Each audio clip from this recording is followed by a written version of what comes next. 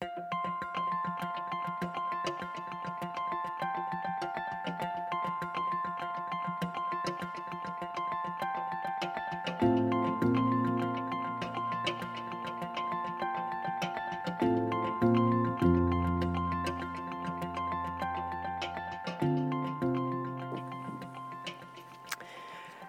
evening. It's good to be able to share a little bit with you all today. We're a society that puts a lot of emphasis on first and last. We remember first birthdays. We remember first days of school, and of course, last days of school. We recently, I turned to my husband and said, "We just had our last time of moving kids into school. We don't have to do that anymore." You know, we often kind of mark time that way, our first and our last, and they're often kind of special times. Over this month, we are going to be focusing much of our teaching and study in 2 Timothy. 2 Timothy is Paul's second letter to Timothy. It was also the very last letter that he wrote to the churches. And so we look at it with that special emphasis that what is it that he wanted to say to Timothy and to us. And because it was his last one, it just kind of brings on a little bit more of saying, okay, what were the last things that were precious to him?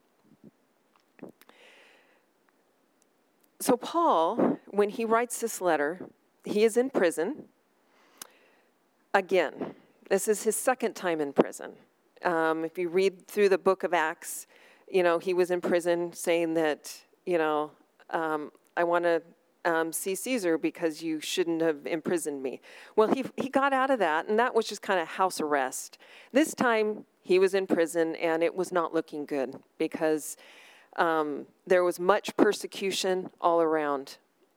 And I don't think he thought he was going to get out in reality. And many had kind of left him. He had written a letter to Timothy earlier, encouraging him along. Timothy had been his kind of protege and ultimately his son. Kind of that adopted son, but protege, and he had left him because he had gone on the second and third missionary trips with him as he was going all around Turkey, actually. And he left him in charge of the church at Ephesus. When this passage opens, as you remember, as we were reading, you know, his usual, you know, grace and peace to you.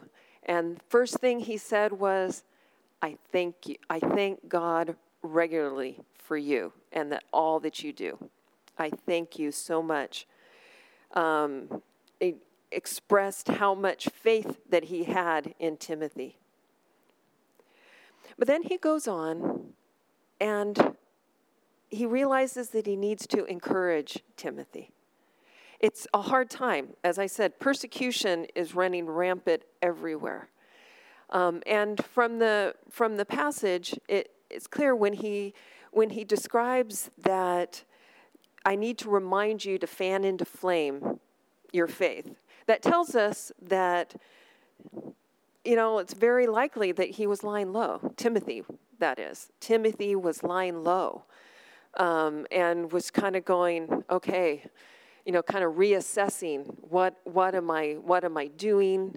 When things get hard, we always stop and reassess.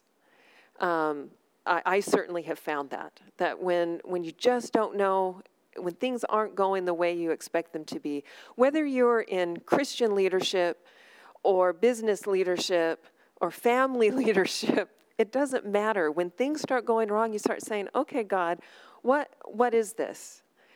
We heard, and persecution is not new to those who are faithful to God. We heard in the Psalm Psalm of David, 37, and this was some 900 years before this letter to Paul. And it's talking about, it's like, why is all this evil still able to happen, even though you're God? What's going on? But I'm going to stay faithful, but it's bad. Not understanding why things can go so wrong. The prophecy, Habakkuk, this was some 600 years before Paul's letter, and it's the same thing. He was asking God, how can all this stuff be going on if you're God? And God was answering, I'm God, believe me, there is more to this. That part of life here, it's not always going to be easy. Just because you believe doesn't mean that life is going to be easy. You're going to be challenged. So we've seen this just in the scriptures read today. We heard that is just constantly being challenged. And it's no different today either. I wouldn't suspect anyone would disagree with that statement that that life hasn't gotten any easier. It's not that we've stopped seeing evil or we've stopped running up against roadblocks when we're trying to do our best and we get stopped and we just don't understand. It's like, why? How can this happen? And that's kind of where I suspect kind of that place where Timothy was and where Paul comes in to offer some encouragement to him and to us. September, just last month, I celebrated 8 years since I was ordained as a deacon. It was, I look at that and, I knew that God had called me to do it. 4 years ago, when my church that I'd been a part of for 25 years and had just begun serving as clergy, we closed. And it put me into this, now what do I do? Did I mishear everything? Was I not supposed to do this? And there wasn't anything else available? Do you still want me to do this? And I spent a year asking that question. It's like, I feel like, yes, all my life was prepared for me to do this, but now what in the world am I doing? The church is closed. We don't have any other Anglican mission churches here. Now what do I do? He opened the way. Obviously, when this church plant started, about a year and a half after, y'all embraced me and invited me in. And then I moved in as a chaplain at the hospital. And it turned out to be an even more perfect positioning for me than what I had set up for myself. God had a bigger plan for me than what I had had. We have lots of those kinds of pictures. If you reflect in your life of when you see the whole picture, God's really big on saying, nope, I've got a bigger picture. You got to have this hope. And so what Paul reminds us of is to keep fanning into flame the gifts that God has given us. And those three that he lists are power, love, and self-discipline. God gives us power. But we all know that power on its own can be a little tricky, right? It can get us going the wrong way. So it needs to be tempered with love, that love that God has. And then that self-discipline, kind of another way of looking at that term is prudence or wisdom. And it's for God to give you the wisdom to know how to move in the power and the love. And it's all in that wisdom. And these are some of those gifts that he can give us as we walk in our walk with him. in the ups and the downs. And they're actually more important in the downs than in the ups. Because it's those times that we need to remember, reflect back, and say, okay, God, now what do I do? And, Paul, when he's sitting here talking to Timothy, he's reminding him, stay faithful to what you know. Don't let your faith get skewed. Remember that the word that how it's written in the NIV is the framework of your faith. Remember those basic bones of that, of holding on to that. Remember what we shared.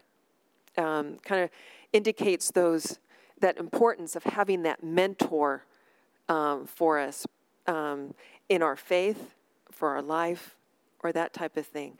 But the other thing that Paul was saying is you don't have to be ashamed when things go wrong. He's in prison, and all the government's against him. A lot of people are against him. Everyone's, a lot of people are wanting to kill him and all. He said, but I'm not ashamed, and you don't need to be ashamed of your faith.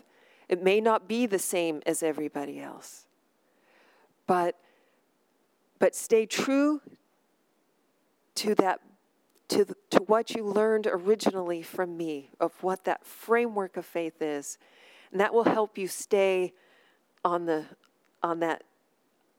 right road, because it's so easy to get skewed with everything that's out there. I've heard a lot of stuff as a chaplain. I've heard a lot of different theology, I will tell you. And it's kind of interesting. It's like, okay, this is why I spend a lot of my time reading this, because you need a basic. It's why you talk to people that you trust. It's like, am I on target here?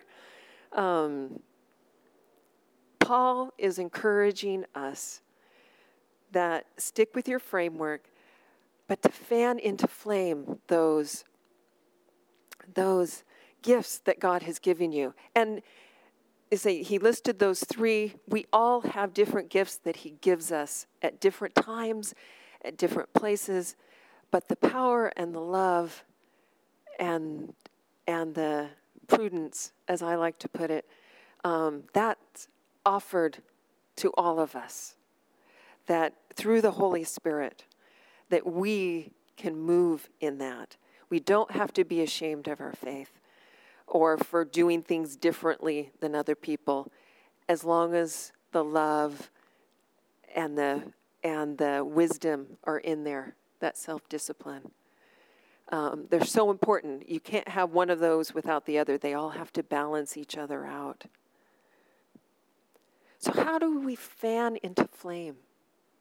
If in this next week, as you kind of do a deeper dive, I know many in the small groups are going to do kind of a deeper dive into this passage, and it's like when you do that deeper dive, whether you're in a group or on your own, kind of taking a pause and saying, where is my flame? Is it at this little ember right now and I'm just not sure? Or is it kind of burning here?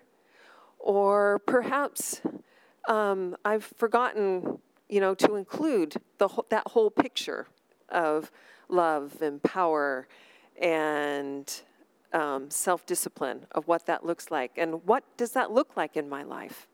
Where are those kind of showing up? What am I least comfortable with? All kind of questions to ponder. But I think even just the beginning is to start in prayer. I know it kind of sounds old sometimes, but unfortunately, there's no real other way, because God's the one who guides us. We can't do it on our own. Have a mentor, or if you want one, reach out to someone who you look up to and say, kind of help me get back on track here. But you start in prayer of saying, okay, God, what are you telling me through this?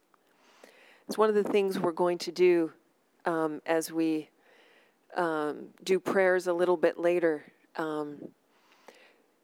Because often in this world, we can get so overwhelmed by everything that's going on around us. I opened up the newspaper today because I knew what I was preaching on today. I opened up the newspaper, and it's like, when you count the good stuff versus the not so good stuff versus I really didn't need to read that.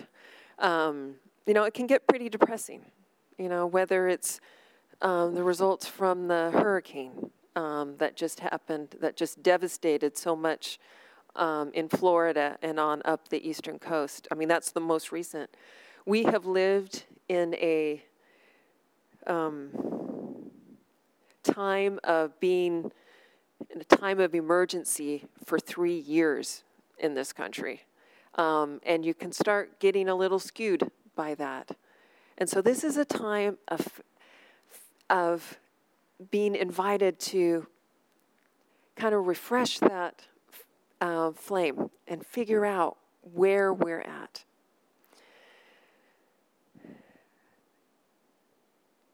So as Nick comes up here, I'll just close, he's going to come up and going to lead a time of a little bit more singing, where we'll stay seated and can be reflective on this. But I will just offer this encouragement to you to ask God, show me how to fan my flame. Thanks for being with us online in the Sermon Podcast. To find out more about Holy Trinity Silicon Valley, head to www.holytrinitysv.org.